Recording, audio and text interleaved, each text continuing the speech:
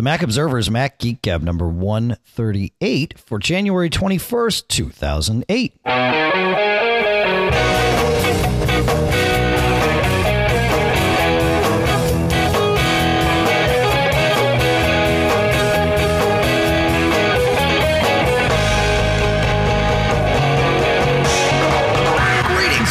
It's good to be home. I'm Dave Hamilton here for the Geek Gab, the Mac Geek Gab, of course, with John Braun. Hi, John. You're home, too. Oh, yes. Oh, I concur. It's nice to be back. And the trip back was uneventful. Nothing got canceled, and plane did what it should, except for a little turbulence. So yeah, that's what it's supposed to do. Yeah, and the house is still in one piece. That's always nice to come home to. Yeah. We took it. Yeah, so we'll probably talk a little bit about Macworld during the kind of the show, the ride out, if you will, the fade out, if you will. But for now, we've got a bunch of stuff. In fact, I didn't even get through all of the email and voicemail and everything. I did get through enough to pull together a show here this morning. It is Monday morning, but of course, I don't see any daylight here in the studio. We're a holiday too. Yeah, it is a holiday. It's Martin Luther King Jr. Day, right? Yeah. Yep. All right. So we've got all kinds of stuff. Thoughts about transferring files, some battery life tips and discussion. We'll talk more about hard links since it seems like that might have created a little bit of confusion. We'll move on from there. But I guess we'll start with Karen here, right, John? Yes. Karen writes, I have a Power Mac G5 currently on 10.4, but I will be moving to Leopard very shortly. I connected to an FTP of another company in order to upload a file. I think I was connected. The other company's icon came onto my desktop, and I was able to open the window and file into which I was to deposit my file. I'm assuming she means folder. However, when I attempted to execute the drag and drop, I received an error message which stated that the name of file I was depositing into could not be modified. I went into System Preferences, Sharing, and checked to make sure that I had opened the channel term for FTP connections, etc. Okay, I'm assuming Karen means that she went and made sure the firewall port was open for FTP. That actually does not need to happen. You do not have to have FTP access on to connect to other FTP servers. But, John, I think you know why this didn't work. And the reason it didn't work, so I'm going to assume that the method that Karen was using, and I'm almost positive this was it, is the OS X connect to server capability.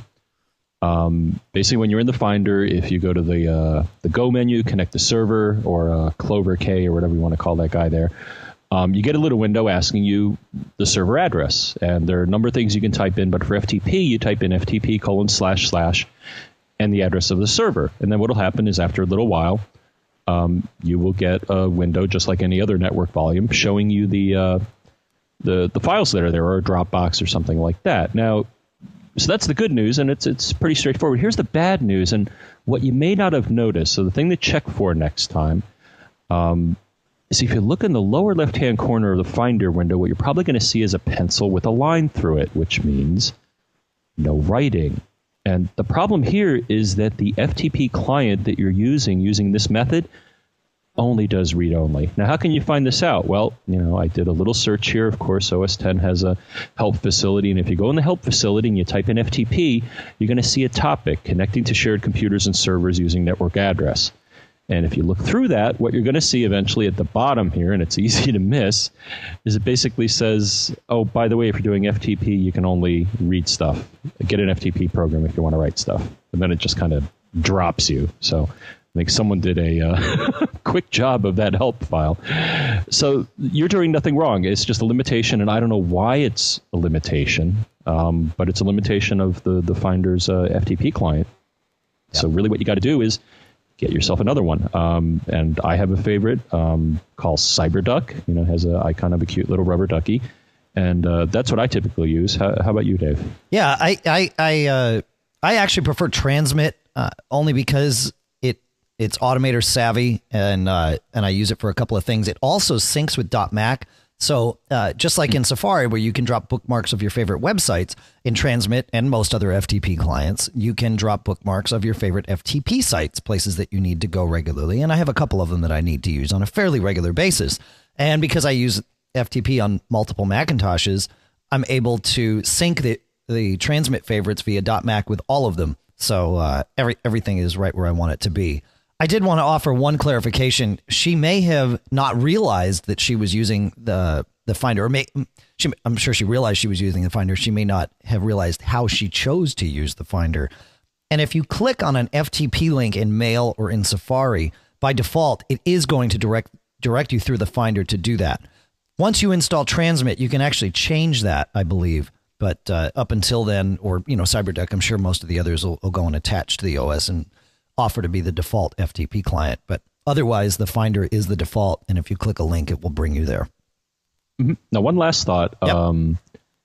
Is it typically if you just connect to an FTP server and you provide the address and no name, most FTP servers will have a user called anonymous, or a lot of clients will default to that if you don't give it a username or password. Right. And I've never seen, though I suppose you could, but anonymous accounts are typically read-only anyway. So if you do use an FTP client and you run into the same problem, it may be that you're accessing the anonymous account and you can't write. So you want to make sure that the person who set up the server gives you a username and password that will allow writing. Good point. Good point. Yep, absolutely. All right. Peter writes in with a related question. A friend of mine has Windows XP system and I have a Mac with Leopard. He needs to send me some PDF files that are around 200 to 300 megabytes in size, so email won't work. Looking for a way to transfer reasonably large files directly from one computer to another over the net. I have a .Mac account if that would help with plenty of space available.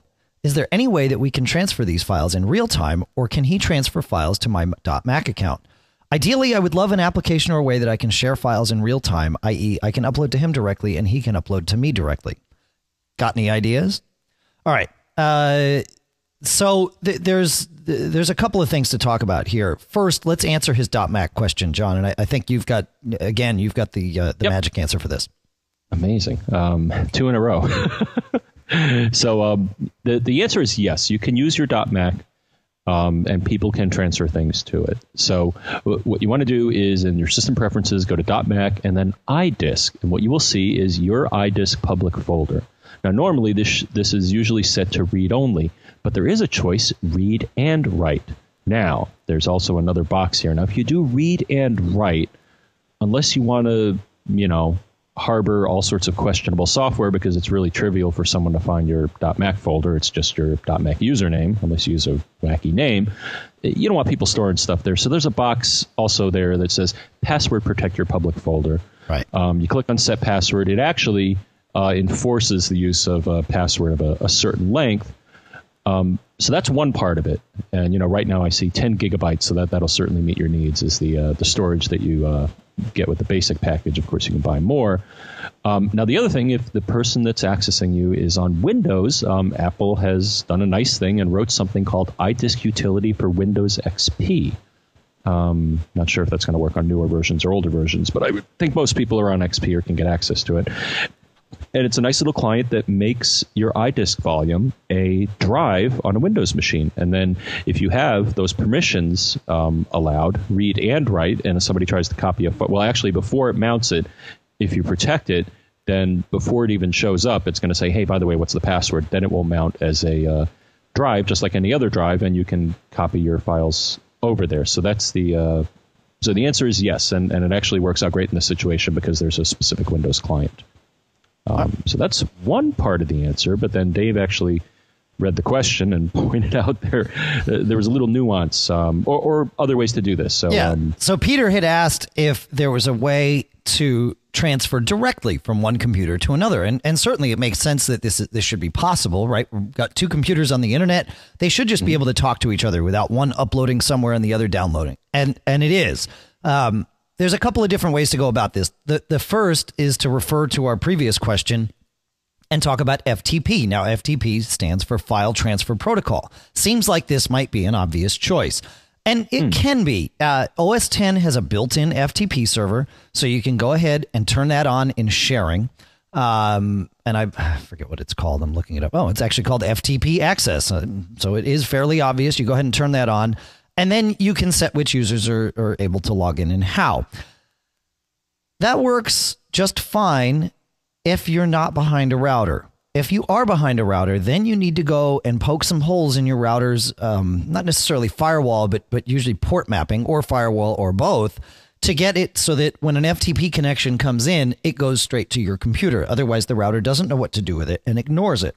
So that's option one, but you've got to manually deal with the router. Option number two would be, well, for cross-platform, Skype. Skype really transcends firewalls. As far as anything goes, Skype just doesn't believe in firewalls. That's kind of the way I think about it. It always just seems to be able to work. It gets stuff through the firewall, no problem. And it's fantastic. The problem with Skype is that most of the time, and the new versions that have been coming out are reported to have fixed this in some capacity, but Skype is very slow when transferring files. Oftentimes you'll get less bandwidth transferring files over Skype than you will doing, say, audio or video chats. And why this is, I don't know, but it probably has something to do with the way Skype just, kind of deals with these firewalls. Another option is iChat. Now, Windows users don't have iChat, but iChat simply uses the straightforward AIM protocols. And there are plenty of AIM clients for Windows, including AIM or Trillion or various others. And most, if not all of them, support the file transfer protocol. And that does do a direct point-to-point file transfer. It's less likely to work through firewalls than Skype is, but still, if you're just behind home routers, it should work just fine. My experience has been that it's only corporate firewalls that tend to block or disrupt the AIM file transfer. It starts by saying, ready to accept the file, and then you say yes, and nothing happens. Right.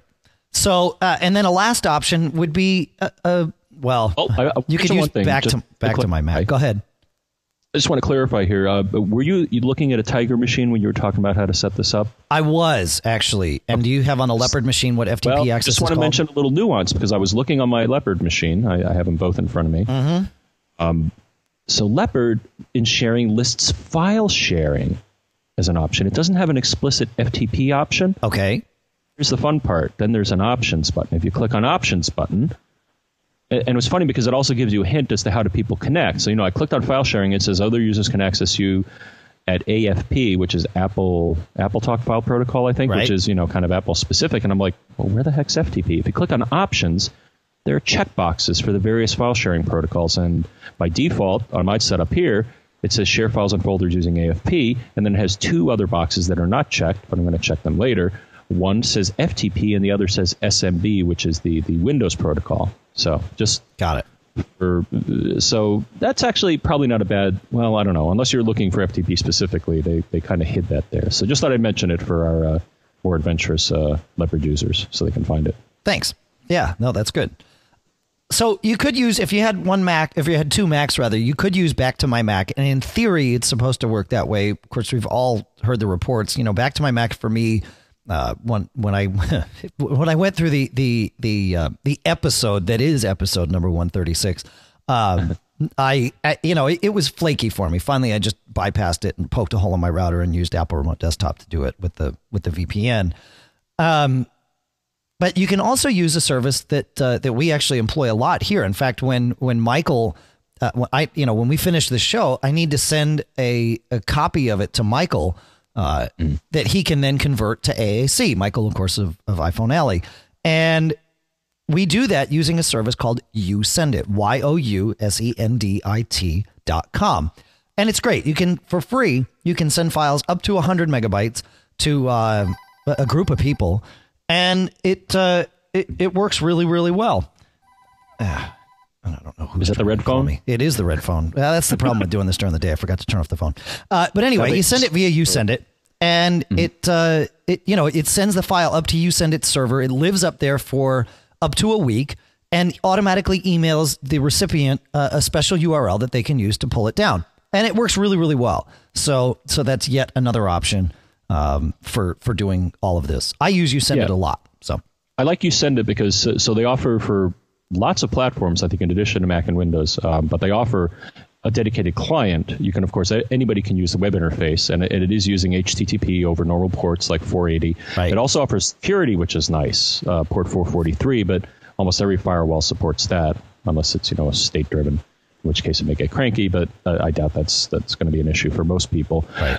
And actually, they were at Macworld, and they announced they also have a Photoshop plugin. So I guess if you do a lot of image work, you can just directly from Photoshop blast your image using you send it. So services like that are great because they use standard ports, which are probably not going to cause grief for people versus some of the other things we mentioned. Yeah, I like that. That's good.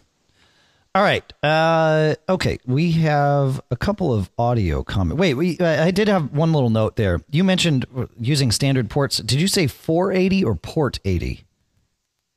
I said port 80 and okay. port 443 for HTTP and HTTPS. Got it. As far as I know, that's the only ports that those guys use. Yeah, that makes sense. Okay. All right. We'll move on to an audio comment or an audio question rather from Guy. I guess no, this is an audio comment. Sorry. Hi, Dave and John. This is Guy calling from Holland. Just to leave you a reaction regarding your latest Mac Geek Gab, and specifically towards manual migration.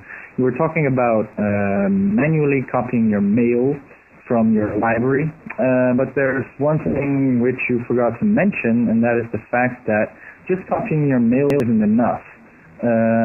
What you also need to copy is a file from the preferences called com.apple.mail.plist, which actually contains all your account information. So copying those two files will actually get you a complete mailbox, which you only have to fill in your password. Should you not copy the preferences file, you'll just get an empty mailbox, and you will have to subsequently fill in all your information like account, login, incoming mail servers, and things like that.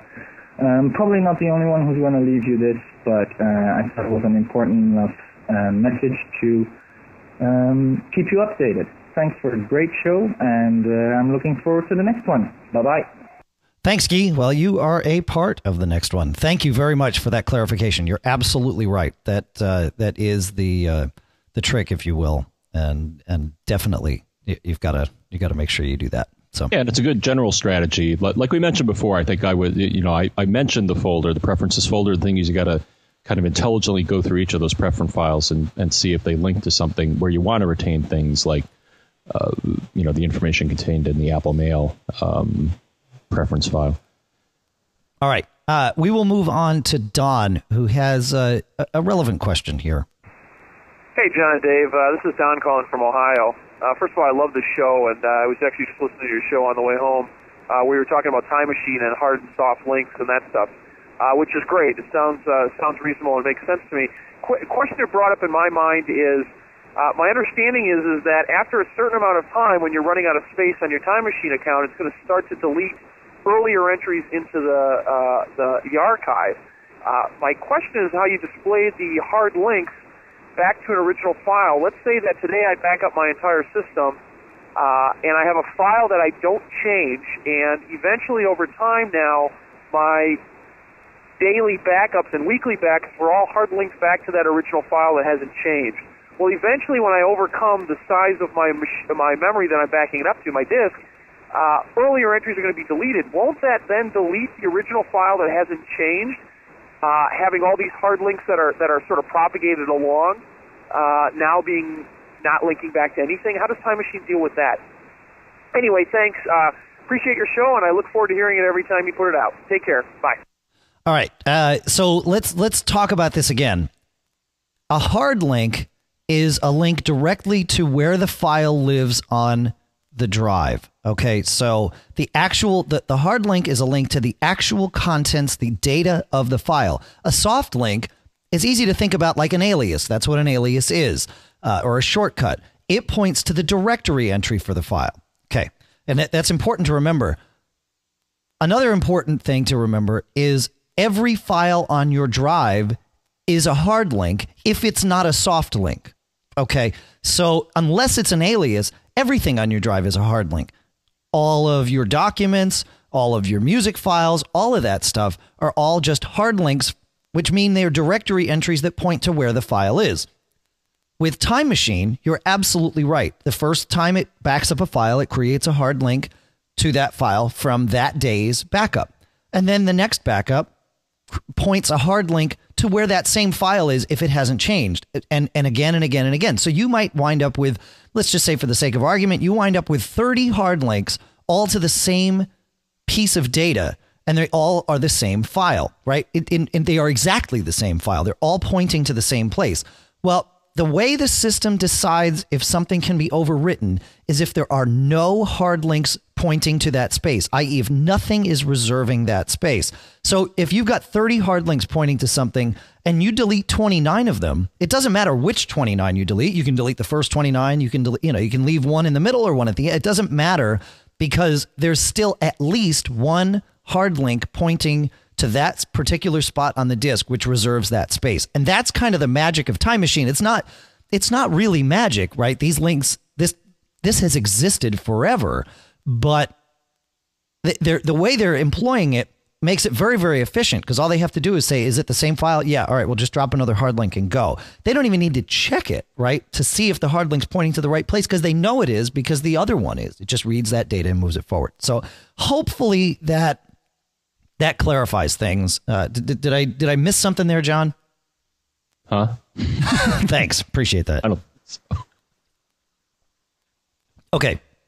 Another clarification I wanted to make, and I've wrestled a little bit with how to do this. I listened back to our show 136 where I ranted and raved about my trials and tribulations of transferring a TV show from home to me at Macworld. And at one point, and I listened back, I like to listen back to see how the flow of the show goes and make sure the sound is good because it was the first time we were doing things that way and various things. And at one point I heard myself say, I need to break for an ad. I hate to do this, but we have to, right? And when I said it, I knew what I meant. And when I listened back, I kind of heard it differently. And I really wanted to clarify because it's an important point to me. When I said I hate to do this, I didn't mean I hate to do the ad. What I meant was I hate to interrupt this story, but being that the podcast is one, I try to put the ads at normal breakpoints in the show. And in that show, that was impossible because it was all basically one story. And I knew it was going to be one story because John was exhausted and, that was that. So we were going to tell this one story. I hate to break up stories. And that's kind of what I meant to say. I really don't hate doing our ads at all. I really like it. I like every one of our sponsors. I'm very proud to have them all on board. I use a lot of their products, and I actually like delivering the ads. So I just wanted to make that clarification. It was important to me to get that out. So that's and it was fun for me to meet a lot of them for the first time at Macworld. Yeah, they're good people, man. We're very, very fortunate here in so many ways. That's some ethics here as far as who we run ads for. Come on. Mm-hmm. Absolutely. All right. With that, let's move on to what I know is going to be a fun little discussion from Koji. Koji writes, I have a question related to battery life. My family and I are flying out to Colorado at the end of the month, and to make the 4.5-hour flight go by a little faster for the kids, I wanted to either buy some Dora or Blue's Clues DVDs or download them from iTunes. My question is, which uses less battery power, playing a DVD or playing the same thing that I downloaded from iTunes? I have a PowerBook G4 15-inch, and I presently get about 3 hours of battery life. I thought about buying a second battery, but man, they're not cheap. All right. So that's the main question here. John, I know you did quite a bit of research on this, so I'm going to let you take this and then we'll comment back and forth. All right, so we're going to start off here. So the one way you could find this, and I started going down this path, but didn't have much success. So one way you could do this, which is I would say the theoretical approach, would be to get the specifications for each of the devices, the hard drive and the DVD drive, and look at the power draw on them. Now, sometimes, this figure may not be easy to get, or, they may list nominal, maximum, minimum, so it may be hard from the spec to determine, but so the one way you could do it is by getting the specs, look at the power draw. If it gives it in a useful form, then the one that draws the less power is the device you want to go with. Power, of course, and we'll get into a very mini lesson here, but power is voltage times current, and that'll become important in a moment here. So the one way to do it, the theoretical way, is get the specs and compare them. I would prefer more an empirical approach here, which is to actually look at what your Mac is doing with the battery. And there's one figure within the, well, there are a couple of figures. So the one thing is that Apple advertises their battery using a figure called watt hours. That's not particularly useful for this discussion. The figure that you want to get for the battery, and you should be able to get it maybe with a little digging, is something called amp hours. Now, remember I talked, power is voltage times current. The important figure here is current. And each battery has built into it, it's kind of clever, has a maximum theoretical capacity. The way you want to find this, so let me back up a bit here. The way you want to find this, there's a couple of ways to find it. One, which is built in, is to use the system profiler, which, about this Mac, more info. And then you go to the power section, and if you dig down a bit, you're going to see a section called battery information. And it's going to say things like battery installed, in my case, yes. I'm looking at my PowerBook. Then it's going to list full charge capacity in milliamp hours, okay. Remaining capacity, and then amperage. And these are the figures that are important. Now, the problem with the system profiler is that you got to keep reloading to look at this information. I strongly suggest, and I see no reason not to get a little utility called X-Battery from Jeremy Keyser, I believe. And this thing shows you so much information about your battery, and I think it's an incredibly useful tool because by using this, it not only shows you this information, it updates it on a regular basis, but it shows you historical graphs, which can be very useful to understand how what you do impacts the drawing on the load on the battery and how long it lasts. So you're going to see a few figures here. And the one that's important that they show is battery amperage. And this figure is either going to be positive or negative. When the battery's being charged, it's positive.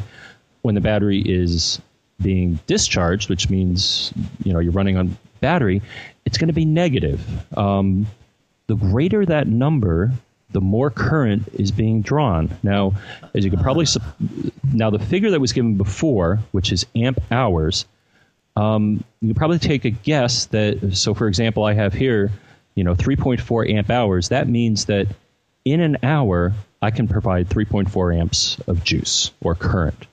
So depending on how much current you're drawing, so, if you're drawing 1 amp per hour, then you're going to go for 3.4 hours. And you can do the math. And this is actually how the OS does these little estimates for you, where if you click on the battery icon, if you have it in your menu bar, it's going to show how long it's going to take to discharge based on these figures. So what you want to do, and it shouldn't take very long, is to look at this amperage figure and do both things. Play the movie off of the hard drive, and then play it off the DVD. If you're going to play off the DVD, then I would suggest in the Energy Saver you find the box that says, I think it's power down hard drives if possible, so you're not running both the hard drive and the DVD, in which case, of course, you're definitely going to draw more juice. Look at the two figures, and whichever one is smaller, that would be your option. My instinct tells me a hard drive would draw less power than a DVD, but I'm just going on instinct because when I tried to research my DVD drive in my machine, it did not give that figure. It gave a lot of other things, but it didn't give the power draw. So I could be wrong on that one, but all right. Whoo, man, that's awesome. You've taught me a lot here. I mean, like you said, it all makes sense when you stare at it, but you got to know what to stare at. So that's extremely helpful. Thank you, man. Yeah. Now the other thing. Okay. Well, simple thing. If you get an airline that offers a power adapter, right? Go for that. Hopefully, you can get one long enough. And yes, I always get an extra battery, but yes, they are relatively expensive. So actually, we'd be interested to hear back from you. Which, in your case, which of these devices draws less power, and anybody else who has any feelings about that. Again, I'm going on instinct. I'm going to do a bit more research. Again, I sense that hard drives draw relatively less power than DVDs. All right. Well, I have one practical thing and then another, theoretical thing to throw into the mix here. One, my gut says that, just like John, that the hard drive is going to be a better option. Now, my reason for thinking that is a little different. My reason for thinking it is, ever since I upgraded to OS X, I've never seen the hard drive in my laptop power down when the computer's running. There's just too much access to the drive. It's either looking at temp files or it's looking at, swap files or whatever it needs to do. There's too much going on in the background for the hard drive to ever have an opportunity to power down. So I don't think the drive's ever going to power down. And because of that, Well, the drive's going to be spinning anyway. We might as well read the movie off of it instead of spinning up yet another device. So that's my gut. With the one caveat that playing a movie off the hard drive means that iTunes is doing more decoding, right? It's an MP4 file that iTunes would have, I believe, an MPEG-4 file, versus an MPEG-2 file on the DVD, which is relatively easy to decode processor-wise. I definitely know that when I'm playing a DVD, my CPU is at almost nil, whereas playing a movie in iTunes, it's using a little bit more juice. Now, you can also go into Energy Saver. I believe it's Energy Saver. Yep, I know where you're going. And turn off one of the processors. And it may not be Energy Saver. No, it's something else, and I got to look that up. I don't have my MacBook Pro in front of me, but there is a way on the Intel machines to disable to go down to one of the cores. I mean, it's all in one processor, but it's in system preferences. There is a way to do this. So going down to one core will help either way. I think either method is doable on one of the cores, and it in theory should save you some juice. So I'm still going to say the hard drive, though. I think the processor is going to be doing more and therefore drawing a little more current when doing an iTunes movie versus a DVD. So that's a couple of other things while you were talking. I thought about a couple of others. Is make sure you turn off everything that you don't need. Mm-hmm. Turn off your Bluetooth. Turn off your airport, especially in a plane, because you definitely don't need it. And let's hope that they never. Well, no. Wi-Fi in a plane would be good. Cell phones, bad. That's just my opinion. Yeah, but if they put Wi-Fi in a plane, you've got Skype. Yes. So there may not be a whole enough. Yeah. But you could in Energy Saver. So you were in a spot that I was looking at here, at least on the Motorola machine. You have a processor performance setting, and there's highest, automatic, and reduced. Depending on what you got in your machine, reduced may give you enough juice to do the decoding. But as Dave points out, it may take more processor. So it starts getting jerky. I guess automatic is a good middle of the road, and you want to keep it off of highest. Right. And there are other options in Energy Saver. If you can select them to save juice. Dim the screen a little bit because the screen draws some juice. Just wanted to toss in those extra suggestions. I'm pretty sure the Intel machines don't have that processor setting, or at least it's not in the same way. But I think I'm getting one soon. I think I've settled. You're going to do the 15-inch MacBook Pro? You got it. Cool. Now, I've heard, rumor has it, that they're going to have a refresh in February. So I think I'm going to wait a little longer. But yeah, I compared it. The MacBook, I'm just concerned about the robustness, if you will. And I just like the metal look, and it has more more options. Yeah. So even though it's a little larger than I like, I think that's what I'm going to go with. But I'm going to wait until February to see if they put something new and interesting in there. Cool. Well, that sounds exciting. I know we're all rooting for you, John. How are we doing on time here? Yeah, we're doing good. Okay. It is nice to be back in the studio and in our environment. The one thing I miss, of course, is that we're not in the same room with each other anymore. So that kind of, I do miss that. But anyway, Steve has a question here. Yeah. Hi, I was having trouble getting through on the phone line, so I figured I'd just send you an audio recording. Hi, my name is Steve. I'm from Portland, Oregon. I'm a switcher as of about 6 months ago.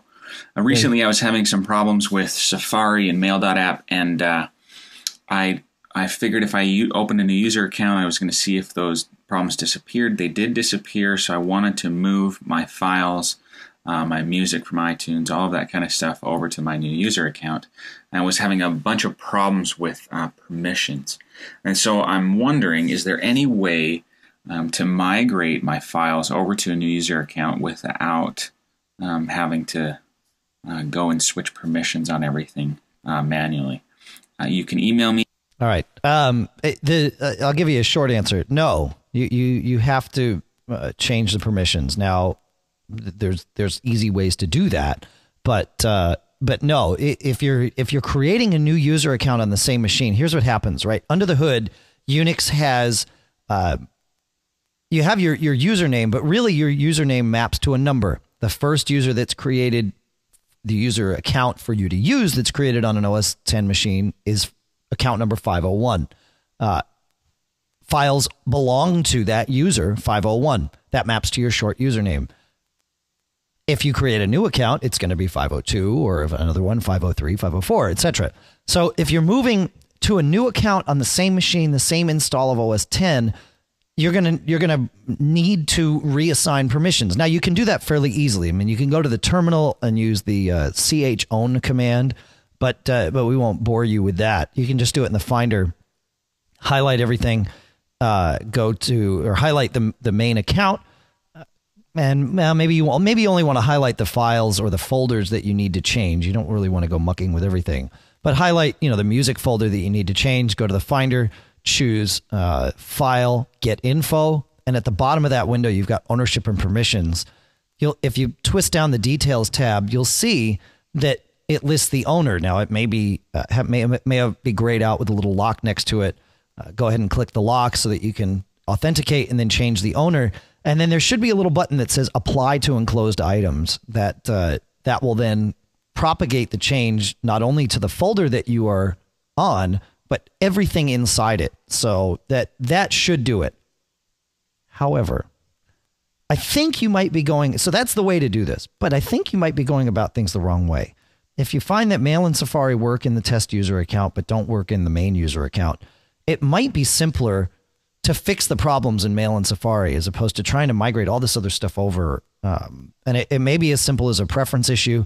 It may be as simple as a cache cleaning issue using something like Onyx, ONYX for OS 10. We'll put a link in the show notes for it.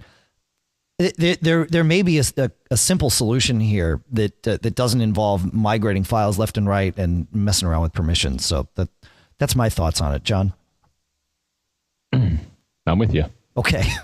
All right. Well, that's good then. So John and I are united together here, at least in thought. All right. So from Bruce writes, my wife is an avid crossword puzzler. I print out her Boston Globe puzzle every morning.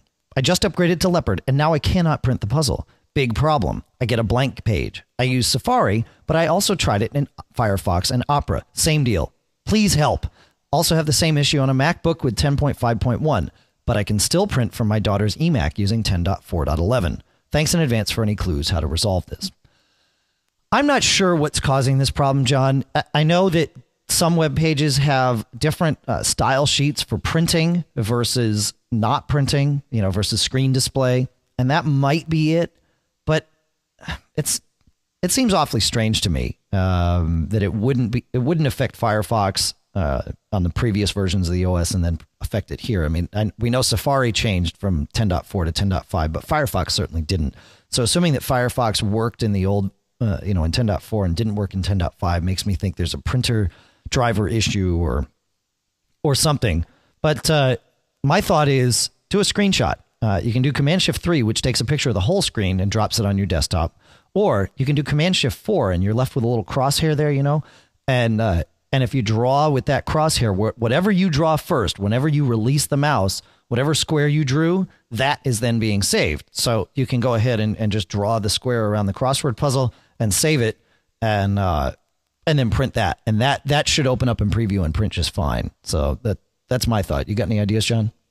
One thought, it may fix the problem, but you can also print to a PDF and then maybe try to deal with the PDF versus printing from the browser. Just a suggestion.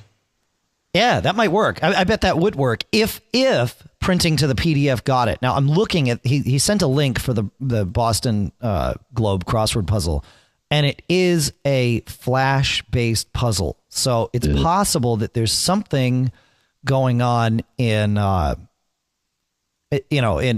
Flash with 10.5 that's not permitting this printing. Although there is a print option, and you can choose print blank puzzle, and it pops up. So that printing that to a PDF would certainly be the first step to see if Flash is screwing things up or if it's the printer driver, and that might actually be a very good test. But beyond that, I don't know. Do you know, John? I don't know. Okay. All right. Well, that's any thoughts on that, folks? You please send them in. We'll share them back with Bruce either here via the show or via email, because we've got Bruce's email address in in our file. And that's why we like it when you send in things to Mac Geek Gab on Skype or feedback@macgeekgab.com via email or 206-666-GEEK, which is, John? Oh, I forgot. 4335. It's been so long. It's so long. When you send that stuff in, do make sure, obviously, if you're sending us an email, we have your email address. But do add it. We don't mind cutting you off at all at the end of an audio comment when you start to say your email address. It's totally fine. Nobody complains about that. We all understand why you're doing it.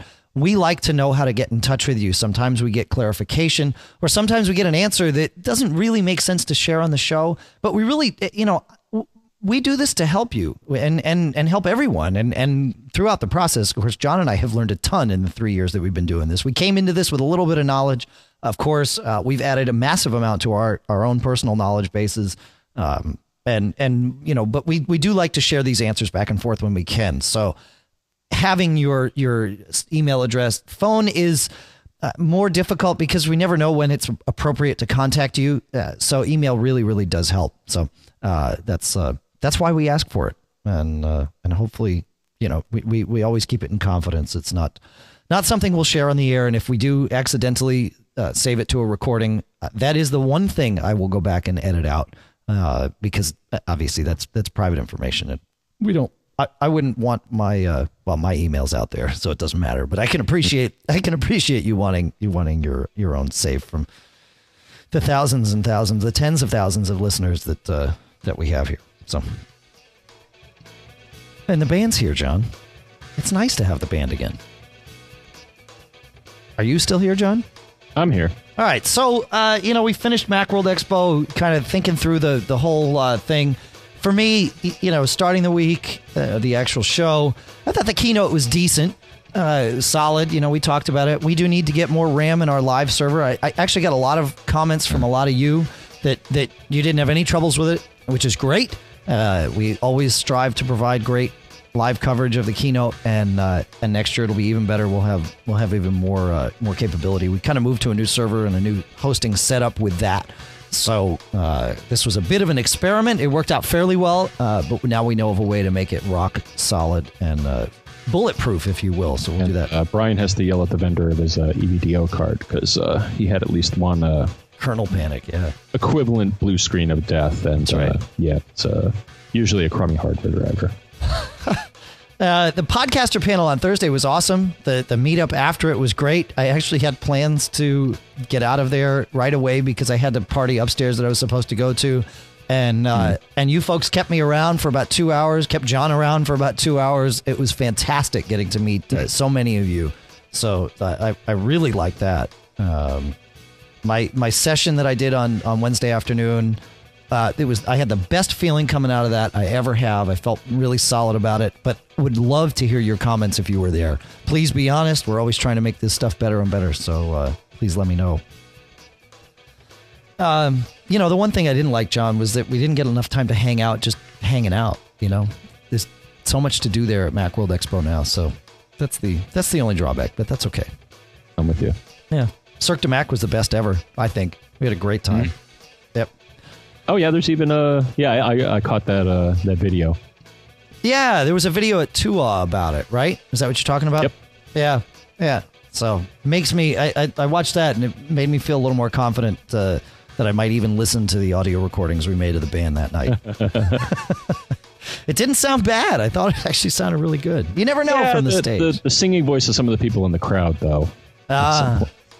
May not have been entirely on key, but hey. That's okay. They were having fun. That's the whole point. Yep. Yeah, that's why you do things like that where they get to sing along. Mm-hmm. And I want to thank Kathy for coming with bells on. We had an email joke going back and forth, and she brought her bells, and of course she brought her husband's bells too. And we'll just leave it at that. Cashfly Hosting is the place you've downloaded this show from. The podcast marketplace this month includes the A5 and A2 desktop speakers from Audio Engine, BB Edit from Barebones Software, one free download from audible.com if you use the magic link, and PDF Pen from Smile on My Mac. Hopefully you all are having a fantastic week or weekend or evening or morning or drive to work or drive home from work or whatever it is that you're doing while you're listening to our show here. Thanks so much for staying subscribed. John, you got anything relevant to add here while we let the band fade us out? What do you think? Of course. Oh, that's what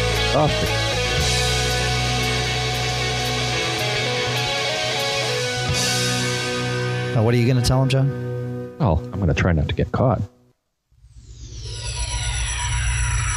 Made up.